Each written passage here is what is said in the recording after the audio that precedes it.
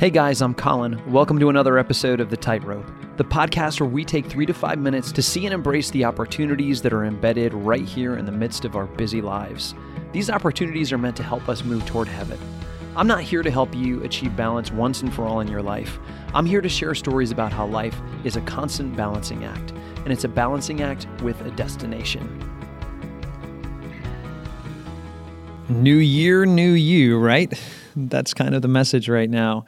We've gorged ourselves on Christmas cookies and all kinds of crazy stuff since Thanksgiving, maybe back to Halloween. And everyone's encouraging us for the new year to get healthy. The gym will be packed for a solid week, and everyone's going to try to live their best life in 2019.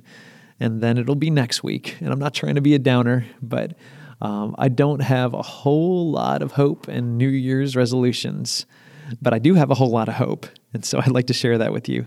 So what's the difference? This sort of self-helpy thing that happens with New Year's, these sort of resolutions to have a revolution that just don't really ever pan out to anything. What's the difference maker? The good news for us as Catholics is that progress and balance is not found or won simply by our own efforts. It's won by grace, and grace is the gift of God. What's the difference that we can make in 2019? Well, the difference is not so much that we can just strengthen our willpower to some great lengths, although of course we should work on that too. And we should make resolutions, don't get me wrong. It's just that those resolutions are a lot more likely to come true if they're made and they're founded in grace, and they'll actually count for something. Sure, having a healthier body in 2019 is good, but what about being a healthier you? What about being a more balanced you? What about having an eternal perspective? And this is something that comes to us not just by making some resolve, not by some self-helpy program that's going to fix your life once and for all. It's something that happens by daily opening ourselves to grace. So if you're going to make one resolution for 2019, I would recommend this: to be open to the life of grace in your soul, to be open to the Jesus who desires to transform your will, who desires to just crash into your life, meet you right where you are, and bring you along. And of course, we have to cooperate. We have to say yes. We do have to take our own initiatives, but grace is first. And so, the Catholic theology of grace and works is that grace works in our lives.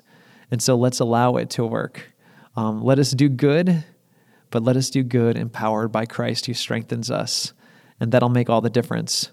And maybe you'll last longer than a week in the gym, and maybe your time in the gym will move into a workout for your whole person and your soul, and in your being more charitable to your family, and in all those ways. So here's a prayer for better balance in 2019 through grace working in our lives. And if you want access to that grace, it's simple.